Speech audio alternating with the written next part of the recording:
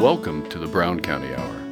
Coming to you from the legendary Hills of Brown, where the plum purple haze, the one nature herself drapes over the hills and hollers, inspires local characters, artists, and nature lovers. It's as though the hills themselves conspire to create a beauty and culture in the heart of Indiana. Sit for a spell and hear the music. Tall tales, true stories, and current goings-on. Brought to you by folks who still know how to sit by a fire in winter and swim buck naked in summer.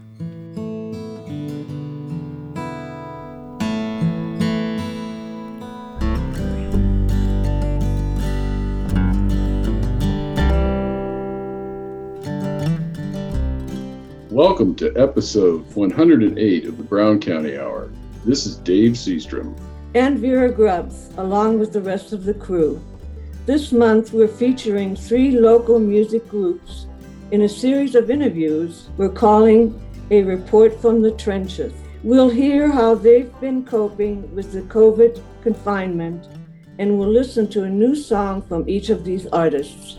We also have a group of essays from some of our favorite writers and an interview with Sonny Learcamp about redistricting in Indiana. Segment 1 begins with Chuck Wills and Nathan Dillon's conversation about the Aker brothers. Pam Rader interviews Sonny Learcamp about the once-in-a-decade redistricting and the implications for Indiana. Jeff Tryon offers his thoughts on mansplaining, and we'll close with the Aker brothers song, Surfin' Cowboy.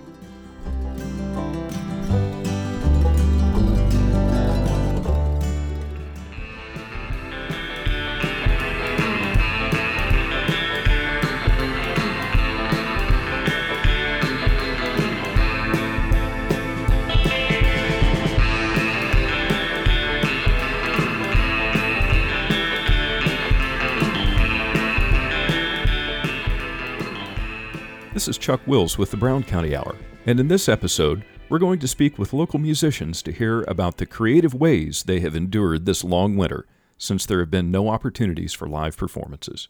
With us right now is Nathan Dillon. Hi, Nathan. Hi. We know you from coming into the studio as part of the Aker Brothers, and I know that with weather and pandemic, things have screeched to a halt. So how are you doing? I'm doing all right. The music is keeping me going. That and my awesome kids and family. Since you can't go out and gig and teaching is challenging in these times, how are you keeping the music going? What are you doing? Well, I've taken the time to really get into recording at home. I've kind of soundproofed my living room and turned it into a studio space, and thanks to a very patient, like I said, very patient family. And then I started reaching out to musicians that I love and love to play with, people that I miss playing with live, and also people from all different periods of my music playing life, all the way back to high school. And I've started making music with people kind of all over the country now. So it's kind of widened the scope of who I'm involved with playing music with on a regular basis. You are recording at home, and the other musicians are remotely recording at home, and then you compile the tracks together. That's right. And it's been a great way to learn how to mix, and it's been a great way to learn how to kind of get past that initial home recordist stage and into learning the art of recording and mixing a little more. Yeah, that is different than performance, isn't it? It's very, very different. I can't replace that, but it is a way of kind of continuing to try to grow as a musician. I'm trying my hand at different sounds and different kind of genres, I guess you could say. Been making a lot of moody, dark, atmospheric music, which is a complete departure from Aker Brothers and kind of singer-songwritery stuff that I had been doing during normal times. Recording at home, it's been a way of, and also involving all of these different people from really all over the country. Our drummers in Los Angeles, our bass players in Knoxville, Tennessee. You know, everybody comes with their own kind of bag of tricks and things that they're comfortable with doing. And so it's a great way to kind of expand into other genres. And also trying to get really good recordings of kind of music that I fell in love with all the way back when I was a kid. So I've been doing a lot of surf rock music, and that involves a lot of great people. And well, I was particularly interested in the surf rock because you called me up and invited me into that project, and I'm telling you, that has been so much fun. It is really fun. It's great fun.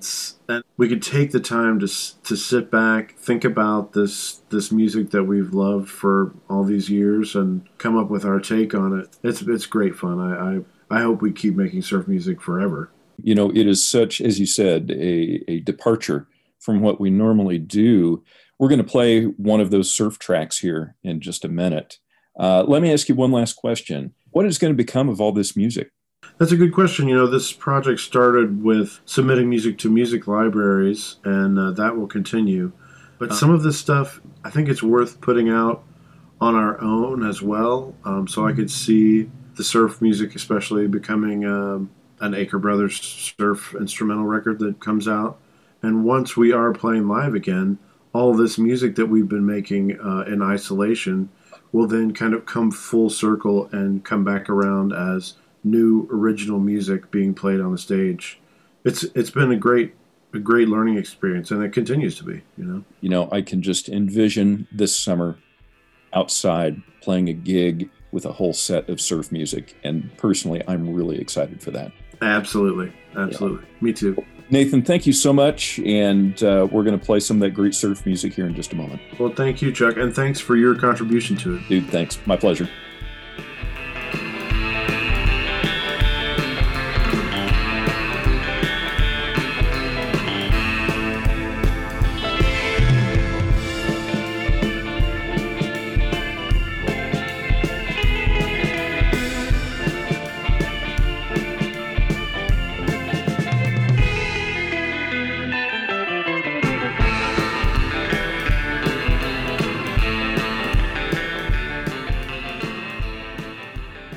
This is Pam Rader with the Brown County Hour, and I'm here remote with Sonia Learcamp, who is a delegate chosen from our county involved in redistricting. Sonny, I'm really glad you could join us today. Well, Pam, I will tell you, I was so honored to be selected to be on this commission. And I'm also very excited. Last evening, we had our very first public forum. So I now have had some hands-on experience with gleaning information now from the public sector. So this is going to be an exciting time for Indiana. I know you're relatively new to the county, but not a lightweight. I originally grew up in Franklin, Indiana, in Johnson County. I went to IU and also went to IU Indianapolis Law School, then spent most of my career as an attorney working in Hamilton County and living there and raising my 3 children. And I was the elected prosecutor of Hamilton County for 16 years. I've had some political involvement, and it's been a very rewarding life. And I guess I thought that most of my public service was over with until I had the opportunity to serve on this commission. What is the organization under which your project is? The organization is called All In for Indiana. It's a coalition of organizations, including Common Cause and League of Women Voters and several other organizations. Right now, our focus is gathering information through public forums. But the bottom line is we will be in charge of selecting the best maps at the end of this process. We are being assisted by some individuals. We have a legal team and we have a technology team. And we also are asking the public to participate because we are having a map drawing contest.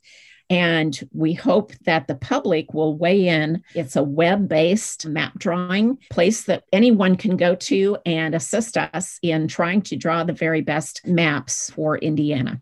I'm not sure everyone knows that the census is an every 10-year thing, and it is actually in the Constitution in Article 1 to do this every 10 years, and from that, everything is redrawn. That is correct. It is a constitutional requirement so that when there are changes in the population, both by increases in the number of people, but also when you have large numbers of people who may move from one part of the country to another part of the country, then the census triggers what we call reapportionment of the representatives and senators that represent us in Congress, but it also triggers at the state level selection of our local legislators, both for the House of Representatives and for the Senate, and even gets into drawing precinct lines and school district lines and different things like this. So the census is a big deal. The states have discretion on the process they will use to redesign the lines, correct? The states do. There are different states have different governing rules. There are a very few who have independent commissions.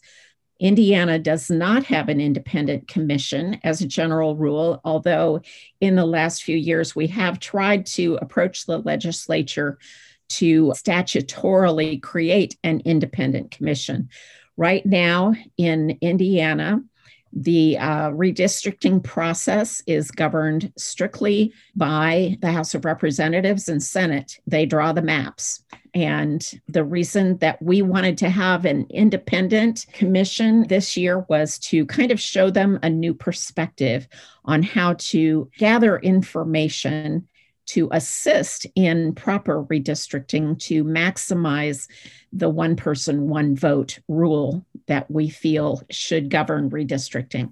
Well, I heard the last redrawing, Bloomington got chopped up into 4 districts. And then I've heard that perhaps Indiana is actually 40% Democrat to 60% Republican, but its representation in the state house is like 20% to 80%. So yeah. This is a big deal, drawing fair maps.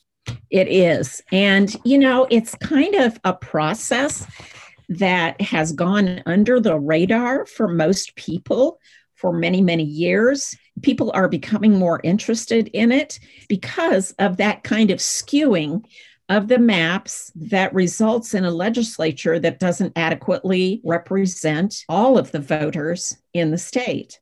I was just quite frankly amazed at how many people participated in our first forum and the excellent questions we got and the level of interest of people out there. Now we're in Brown County in District 9. We're scheduled to be on March 10th.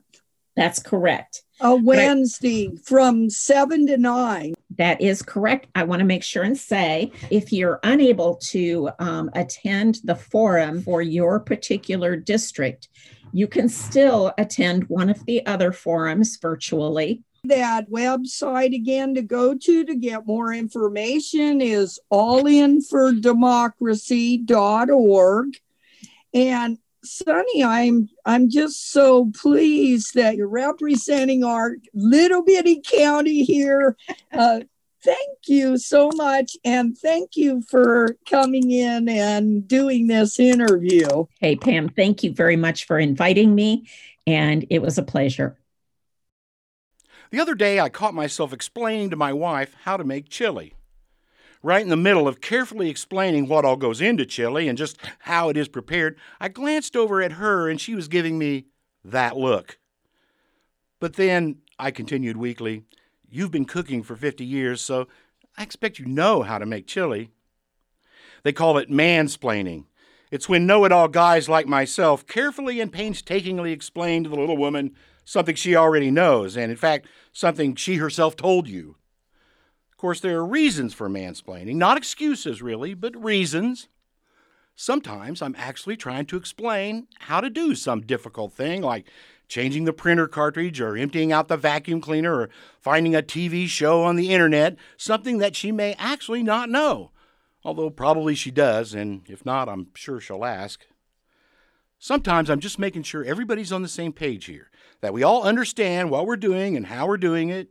Shared information leads to better teamwork, that sort of thing. Sometimes I slip into mansplaining because I want her to do it right, the way I do it, which is, after all, the right way to do it.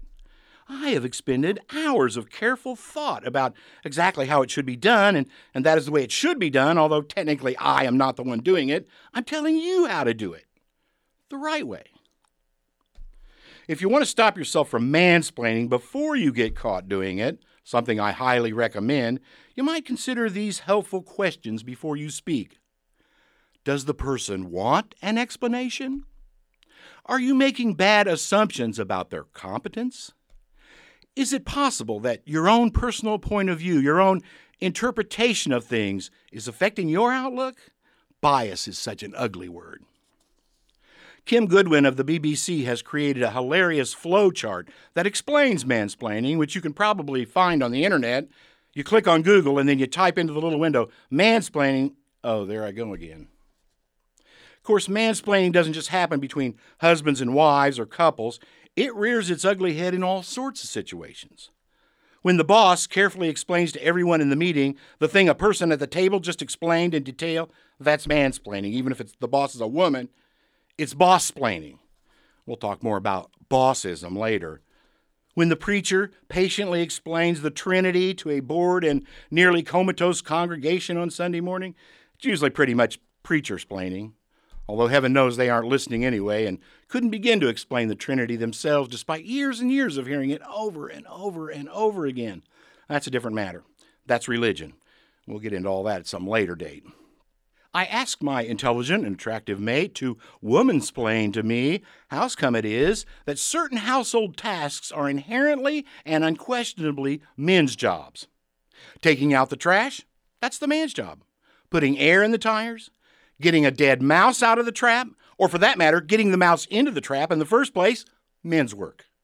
Climbing up in the attic, fiddling with the furnace, finding the household hand tools, using the household hand tools. Women just don't appreciate the rigors and hardships that accompany being the man of the house. In fact, it sometimes seems that the dividing line between a man's job and women's work, a phrase I strongly advise you to avoid, is that if it is gross, filthy, heavy, or potentially painful or dangerous, it is the man's job.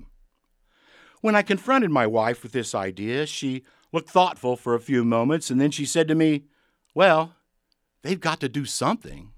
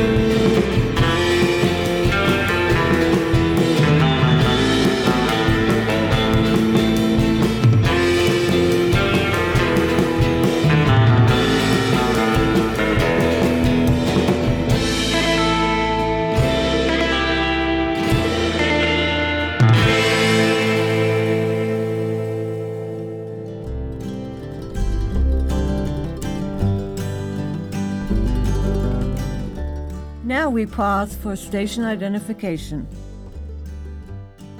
You are listening to the Brown County Hour on volunteer-powered community radio, WFHB, at 100.7 in Brown County, 91.3 and 98.1 in Bloomington, 106.3 in Ellettsville, and online at wfhb.org.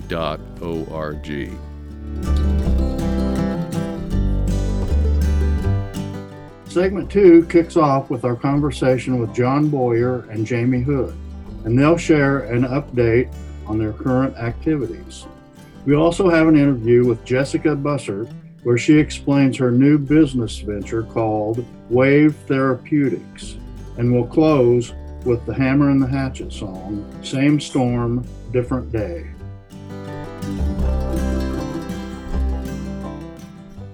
I'd like to welcome the Hammer and the Hatchet to this segment. John and Jamie, welcome to the show. Hi, Chuck. Hey. Hey, it's great to have you on. You know, just like everybody else, you've been experiencing this weird COVID winter. For us musicians, it means no gigs and none of that great interaction that we're so used to. So how have you all been keeping your sanity? I would say to keep from climbing the walls, we've been working on finishing songs and, trying to work on, at first it was like stuff on the house, but then it becomes music pretty quickly. Now we've been working on some videos and recording some new tunes. That's right. We've been staying busy, as best we can, which is good for the brain, to stay busy. That's right. Our pilot / engineer, Dan Bennett's been coming down, and he's been helping us work through some new tunes and some new recordings, about once or twice a month. And we've been steadily progressing through some really neat stuff. Jamie's got some great songs coming up. Your album, Road May Flood, the people that have heard that have just loved it. So is this going to be more that style that we're going to get to hear? Well, I think it's going to be a little bit of a blend of some of that. It still has some electric sounds and some interesting tones on the new stuff, but we're also doing some stuff that's bluegrass inspired originals. And then there's some stuff that we haven't quite figured out how to fit into the box. So we'll just call it American Roots or whatever you call that. Hey, we are excited. We've got a couple songs coming up with some of our heroes on them, which is going to be really neat when those get to come out. The way we've been recording is just Jamie and I in the house with Dan as the engineer, and we're getting to these songs, and occasionally we're like, hey man, this would be really great if we had such and such sit in on this part. So we've got some really neat stuff developing. With other people being home, we've been able to reach out to some of our friends and do the collaborating that we all kind of daydream about that day that when you're not going to be so busy. So we're trying to make the most of that, Yeah, that is a theme that I'm hearing from everybody. It's this stuck at home, creative recording at home. I really can't wait to see what creative stuff comes out of this COVID experience, because I think even though COVID's terrible, the songs might be really, really good. I think you're right. Good art comes out of hard times. So, good art comes out of necessity too. I mean, we're in a situation where people are idle, everybody's been cooped up. So art has been a way of people to keep people, motivated in their minds and stuff. And even that kind of art is going to be spectacular. Yeah, I think it really speaks to people's self-care, mental health, heart health, all that stuff. We're glad to help with that. We got some good stuff we're excited to send out soon. Good. And a song like we got today. Yeah, tell us about the song you're going to share with us. Well, it was literally born of an idea. We talked about a storm front that was going over us and then coming past. And I popped off and said, same storm, different day, and laughed about how that was kind of how everything feels right now. So we ended up, I wrote a song about it. And so it's called Same Storm, Different Day.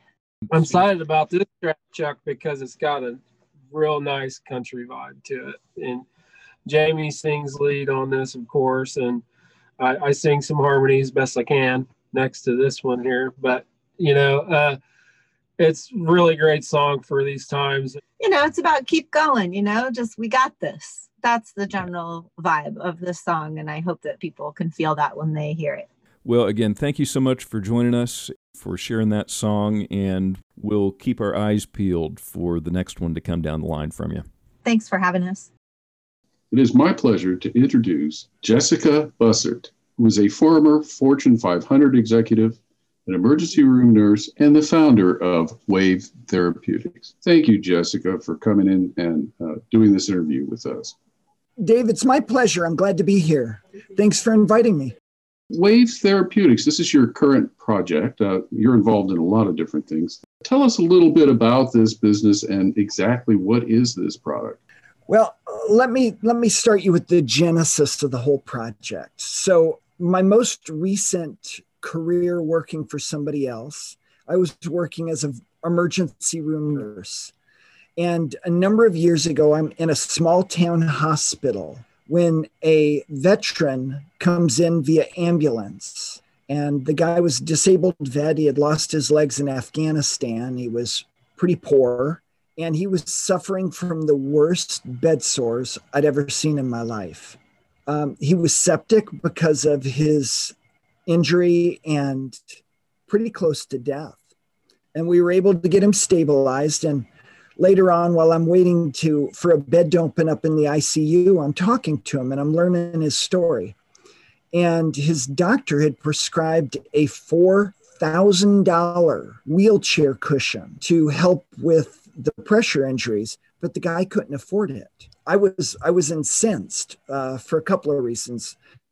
Number one, that anybody in this country, let alone a veteran, was going without their basic medical care. That just made me angry. And then secondly, there was a company out there that was taking basically $100 of parts and selling it for $4,000. And it felt like profiteering off human suffering.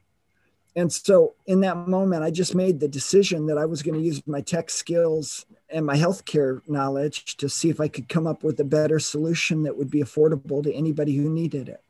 Describe the device for us so we get a picture of it. So first of all, it's a technology that can be applied to a lot of different environments.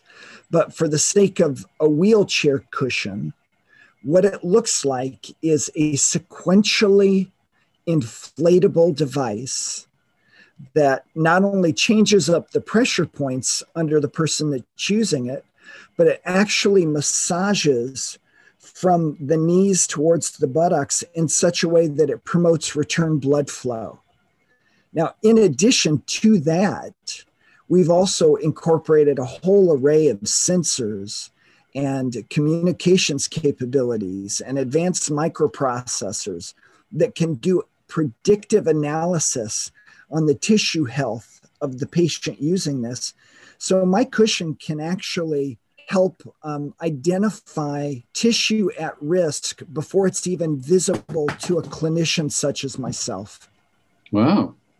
So the sensors, this is like monitoring blood flow or body temperature, different things like that? Or? So right now what we're doing is monitoring pressure, temperature, and moisture. And each one of those is an indicator in its own way of a different aspect of tissue health. When those sensors detect something that's not right, the device can immediately send out what's called a push notification to the user's cell phone or to the user's nurse if they're at a facility, or the user's doctor for that matter.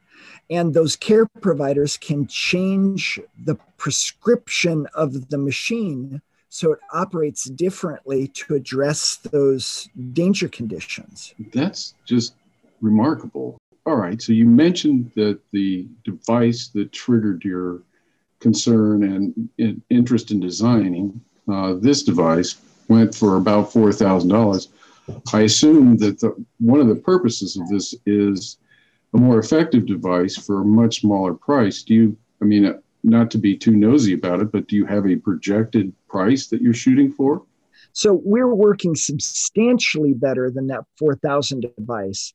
That thing was basically an automated teeter-totter, and it just rocked you from side to side, and that's all it did. Our product, with the sequential flow and the sensor array and the processors and all the other stuff, we're planning on bringing it to market for a price of around $450.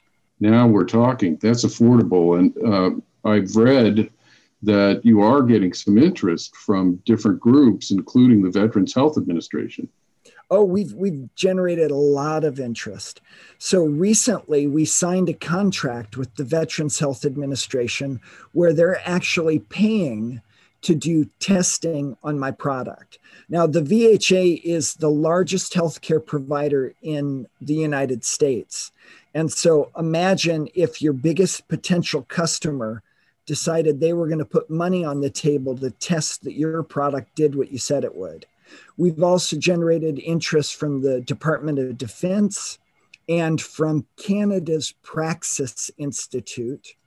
And for our non-medical uses, we've generated interest from the automotive and the airline industry. I hadn't even thought of that, but yeah, that would be lovely to have something like that on a long flight. Not only that, but imagine being a long-haul trucker where you're in your big rig for 8 hours a day. It's not only a much more comfortable thing, but in those scenarios, it's a safety thing as well. So I'm sure you've been on a long flight and they've told you to get up and move around and twitch your legs. It's because when you're sitting on those flights for so long, you're at risk for developing blood clots in your legs. And although we have not tested this yet, we very much believe that our product is going to help protect people from those injuries as well. This is outstanding.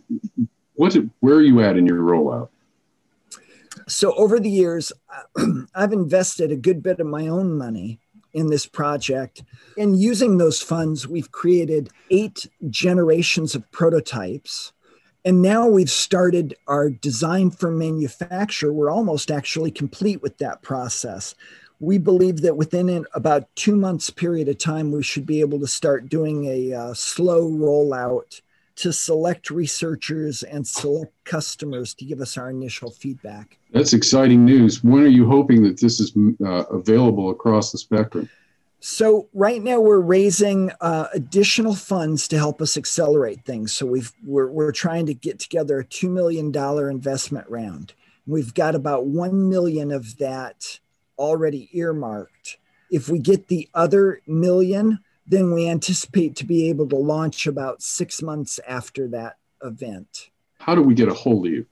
So you can find us on the web, wavetherapeutics.inc.com. You can also find me on LinkedIn under my name, Jessica Bussert. Thank you so much, Jessica. I can see how helpful this would be on so many levels. And here you are, a Brown County person, dipping into the big wide world with something that has potential to really help a lot of people. Thank you very much. Well, you're welcome, David. You know, each year, 60,000 Americans die from bed sores and another 3 million are maimed. And I'm just actually really honored that my company is going to be a part of the solution for that problem. Well, we wish you all the best. Thank you. 1, 2, 3.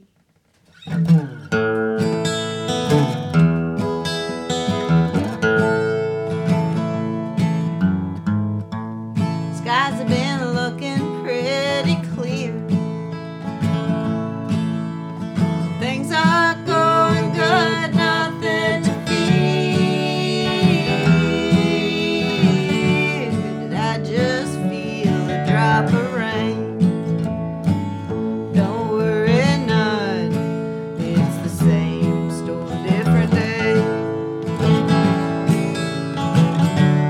And the clouds grow dark. And the rain comes down. All our worries start to float away. Keep in mind, same storm, different day.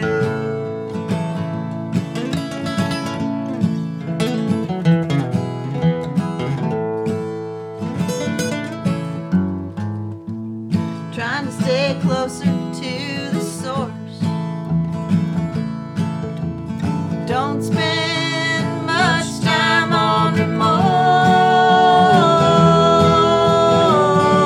The one thing you can count on is change.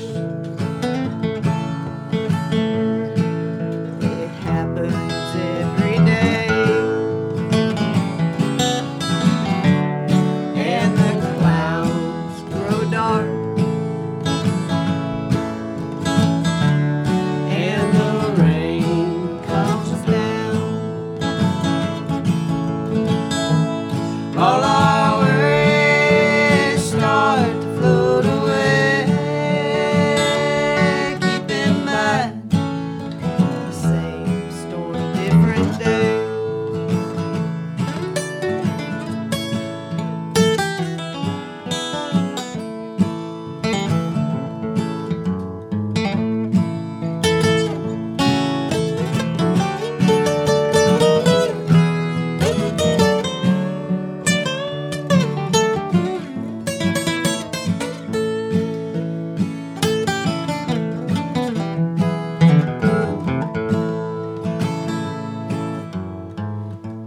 Smell the rain on the breeze. Something that sets my mind at ease. With a thumb blowing from the north, I pull up a chair on my porch, and the clouds grow dark, and the rain comes down. All our worries start to float away. Keep in mind, same storm, different day. Keep in mind, same storm, different day.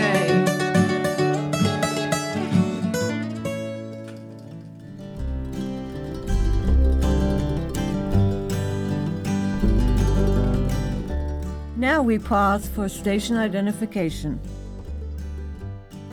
You are listening to the Brown County Hour on volunteer-powered community radio, WFHB, at 100.7 in Brown County, 91.3 and 98.1 in Bloomington, 106.3 in Ellettsville, and online at wfhb.org.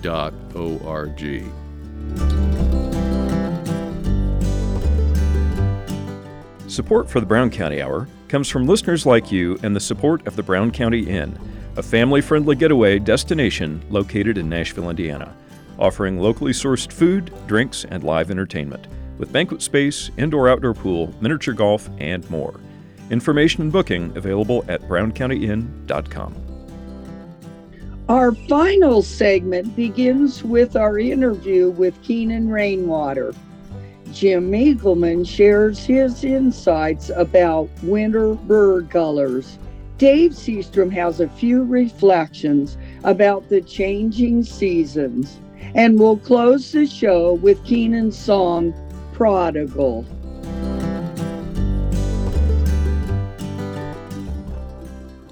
For this segment, I'd like to welcome Keenan Rainwater to the studio. Hi, Keenan.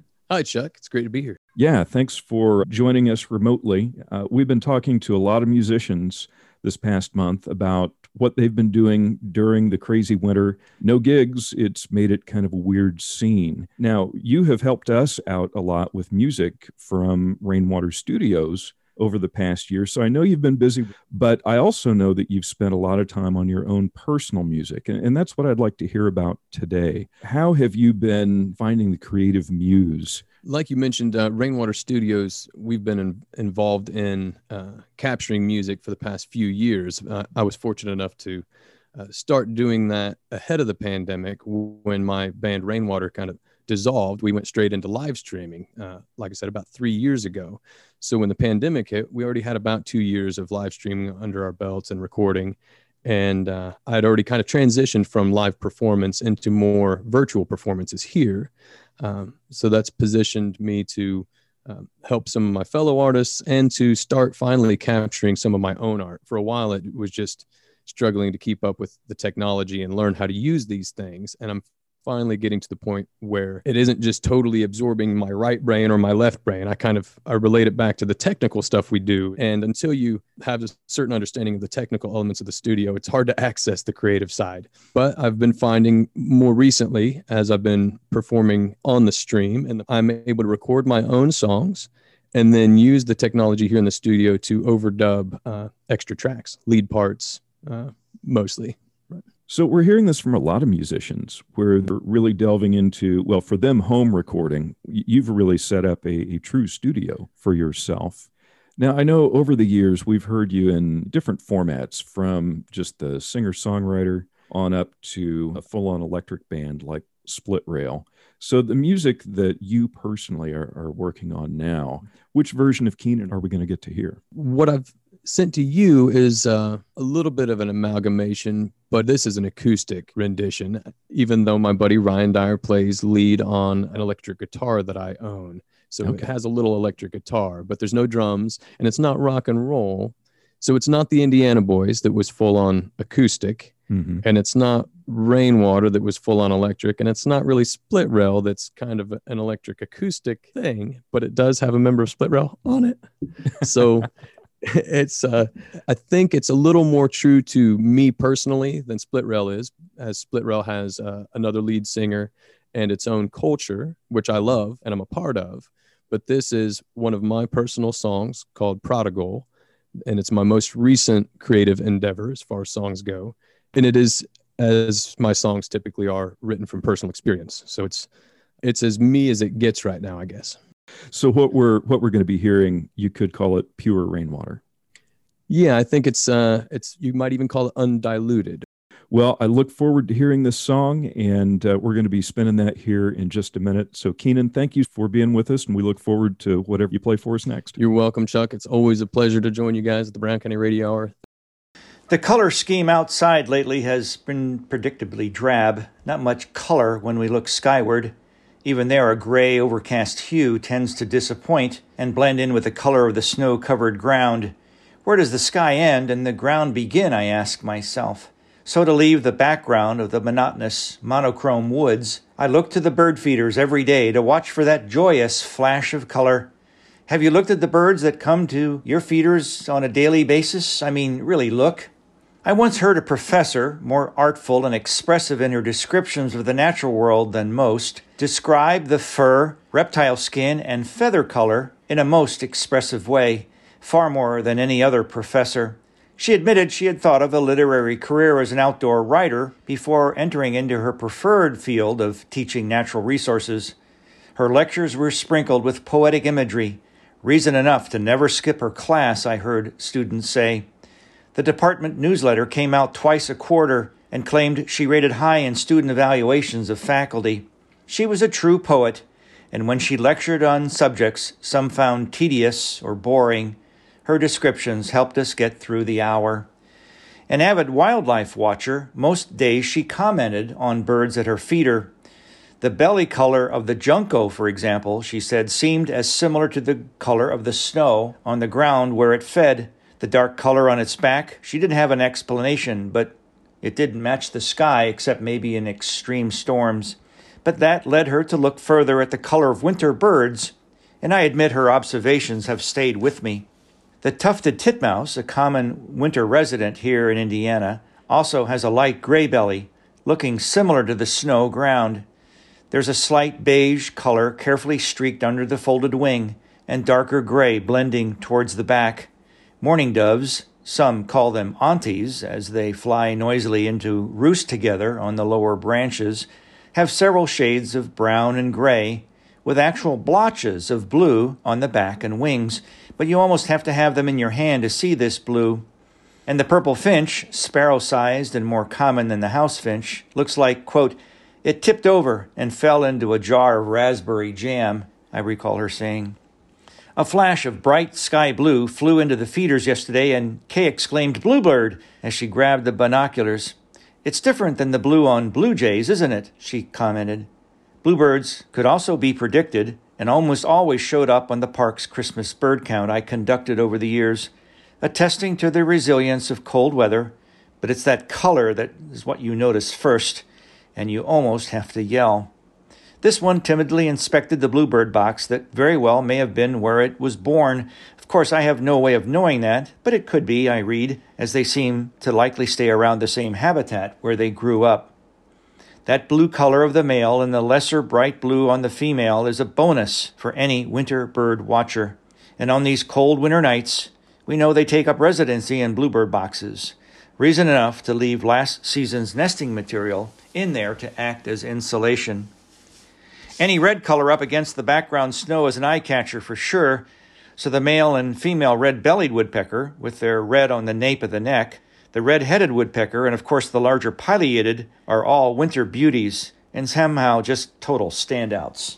And while the all-red male cardinal, what most Hoosiers call the redbird, is outstanding, I bet if you could compare the red colors of any woodpecker, even the small red patch on the backs of the heads of Harry and the Downy, to the cardinal, there'd be a definite red difference. But this would require we had them all in our hands for that close-up inspection, and my artist wife would claim, yes, they have different hues, especially in the sunlight, she'd say. The black backs and heads of the Carolina chickadee here in southern Indiana isn't that different in color from the black of the black-capped found further north, but there is a subtle difference of the two that I admit are almost too close to call. There is a steel blue on the back of the white-breasted nuthatch with, of course, the white breast, the faint orange light tan of the red-breasted, and smaller than the white-breasted nuthatch is what we look for when we visit family in Wisconsin, a more preferred habitat for it in the conifers found there. And the ubiquitous Carolina wren with that triplet call is a study in shades of brown, tan, and beige. Watch for the tiny checkerboard pattern. They're actually tiny streaks of white, little tan, and brown blotches on the backs and undersides. The white eye stripe will stand out even without binoculars. Color plumage in birds has been studied and researched as we learn more about how they live, breed, and survive humankind's changing world. We know brighter feather color is typical of the male at breeding time, then fades to the more subtle color after breeding, sometimes resembling the summer female.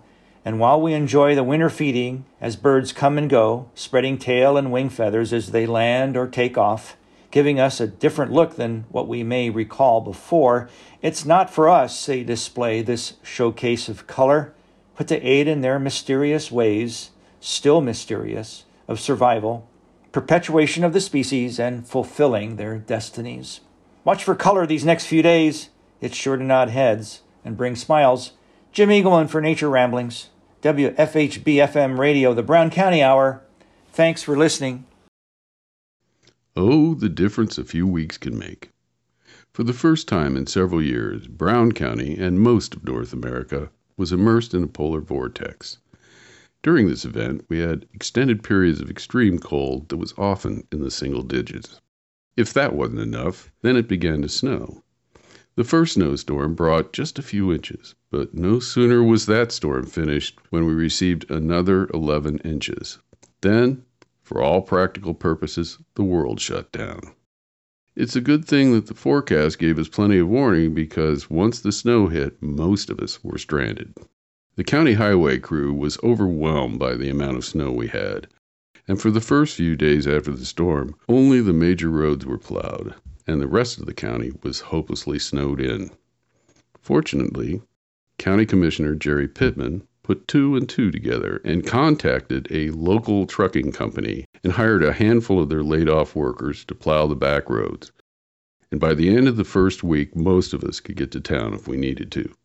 Like many of us, my wife, Becky, and I were able to stock up on supplies in the days preceding the storm. We also made sure we had plenty of firewood stacked on our covered kitchen porch. Because we were prepared, when the blizzard finally hit, all we had to do was sit back and enjoy the storm. For the better part of 24 hours, we, like most of the Midwest, were pounded by continuous snow. There's more than a little satisfaction to being warm and comfortable while hunkering down in your own home and enjoying the show that nature provides. And what a show it was. At times, the howling wind blew the snow sideways, and as the trees swayed in the tempest, the snow grew ever deeper. Throughout the night, the snow blanketed the hills and valleys. When the sun came out the next morning, we were treated to the sight of thousands of sparkling jewels reflected in the snow. And the hardy few that ventured out felt the sting of cold air in their lungs and saw their breath cascading forth in steaming clouds. Our friends to the north experienced many months of this kind of weather, but here in south central Indiana, we managed to tough out about 2 weeks of Alaskan winter. And honestly, that's about all we want. For the most part, we've had a mild winter, and it's a good thing this storm came along this late in the season. If our winter had been this hard from the beginning, we'd all be stir-crazy by now. As it is, just about when we were all getting tired of our winter wonderland, the vortex moved on, and suddenly it feels like spring outside. Mud time follows snow, and the freeze-thaw cycle has worked its wonders. Our brick sidewalk heaved in the middle, and there's no question that it will have to be rebuilt after the soil dries out. Considering the massive power outages so many others faced, we got off pretty easy, and one heaved sidewalk is a small price to pay for having endured such a massive weather event. As soon as the vortex passed, the temperatures warmed up and the snow began to melt. The next day, the sky was blue, and the warm, sweet-smelling spring air was filled with the sounds of songbirds seeking their mates. Within hours of the snow receding, the yard was filled with young daffodils reaching for the sky, and the freshly exposed grass began to come to life once again. And, remarkably, all of this took place in about 3 weeks. It will be early March when this show is broadcast, and in less than 2 weeks it will be officially spring. Hereabouts, there's lots of talk about how visually dramatic our falls are, and it's easy to understand why people are so attracted to this area during the color change. But for those of us in the know, nothing beats the dramatic change that takes place during a Brown County spring. The peepers will be peeping, the birds will be singing, and everywhere the forest will come alive as it changes colors from a dull brown to a vibrant green. As the days get longer, gardens will grow and people will be outside enjoying the weather, and before long we'll all be wearing shorts and sporting suntans. Many of us have friends and family who are snowbirds, and some of us have thought about that lifestyle for ourselves. But for those of us who love the changing seasons, there's nothing better than surviving the storm and experiencing the onset of spring. This is Dave Seastrom. See you next time.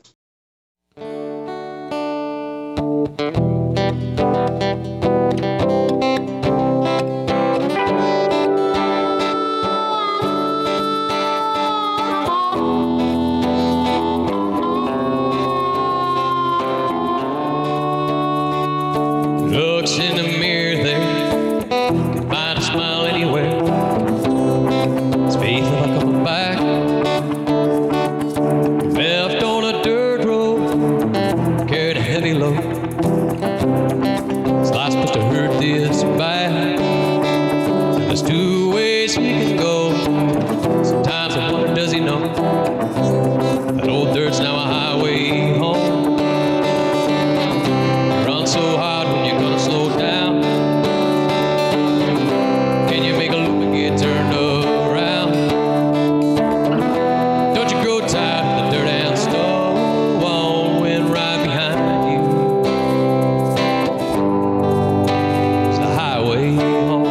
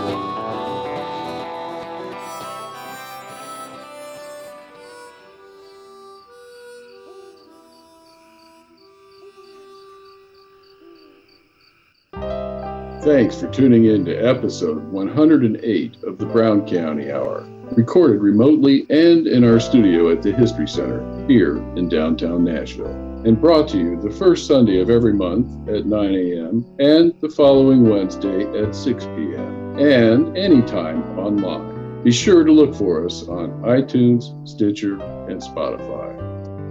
The Brown County Hour is brought to you by a diverse group of folks who believe now more than ever the world is for everyone.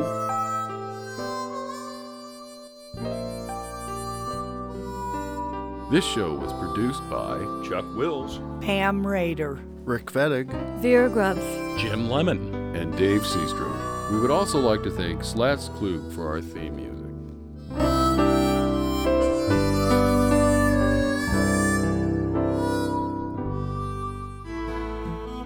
You have been listening to the Brown County Hour, coming to you from deep in the woods of Brown County, Indiana.